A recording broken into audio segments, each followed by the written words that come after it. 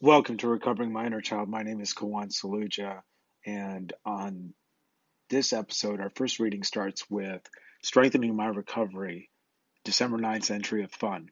We were not taught how to have fun. Someone in a meeting once asked what adult children do for fun. In our families of origin, many of us were too hypervigilant to have fun or experience joy. When we look back, we often struggle to remember brief moments of fun.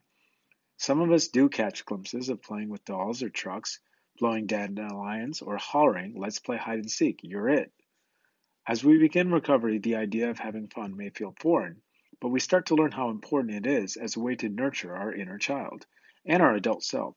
As we get healthier, we see wondrous joy and freedom in having fun. We start doing things like drawing in a sketchbook, putting together a picture puzzle, coloring, working on a craft, going for a walk, riding a horse, fishing, hiking a mountain trail, skiing, swimming, calling a friend, going to the movies, painting a picture, singing, going to the library, learning to play a musical instrument, listening to music, hugging a friend, going to a museum, sitting by the river, watching a sunset, laughing with friends, taking pictures, taking a class on meditation, playing a game.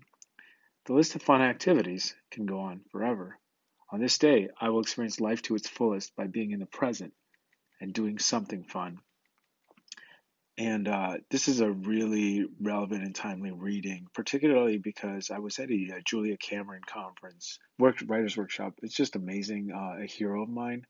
Um, you know, I've been in the room with comedians, maybe, and athletes that I look up to, but I've never been in a room with someone who's quite drastically transformed my life. And I need to be careful who I share that with because um, a lot of people just don't get it. And she's just amazing. And one of the things was with the perfectionist quality, and she knows. I don't believe many people can teach creativity in the world. I do believe Julia Cameron can. And one of the things she said was, "You need to have fun," and that was yesterday. And just a wonderful conference. And here, I look back and start looking at some of the adventurous activities. We learn by doing. So maybe drawing the sketchbook is fun, putting together a picture puzzle, or coloring, working on a craft, going for a walk, riding a horse, fishing, hiking a mountain trail, skiing, swimming, calling a friend, going to the movies, painting a picture, singing, going to the library, learning to play a musical instrument, listening to music, hugging friends. And it's funny, we expect the best and get it. That's an ACA promise I think about. But I think there's another one that obviously I don't have memorized off the top of my head like that one is we learn to have fun and play in our lives. So this is this is just a very powerful reading for me, and this um, will definitely have to be revisited. The next passage comes from Melanie Beattie's The Language of Letting Go, and it's also relevant, asking for help. It's okay to ask for help. One of the most absurd things we do to ourselves is not asking for the help we need from a friend, a family member, our higher power, or the appropriate resource. We don't have to struggle through feelings and problems alone. We can ask for help from our higher power and for support and encouragement from our friends. Whether what we need is information, encouragement, a hand, a word, a hug, someone who will listen, or a ride, we can ask. We can ask people for what we need from them. We can ask God for what we need from God. It is self-defeating to not ask for the help we need. It keeps us stuck. If we ask long and hard enough, if we do direct our request to the right source, we'll get the help we need. There's a difference between asking someone to rescue us and asking someone in a direct manner for the help we need from him or her. We can be straightforward and let others choose whether to help us or not. If the answer is no, we can deal with that. It is self-defeating to hint, whine, manipulate, or coerce help out of people. It is annoying to go to people as a victim and expect them to rescue us.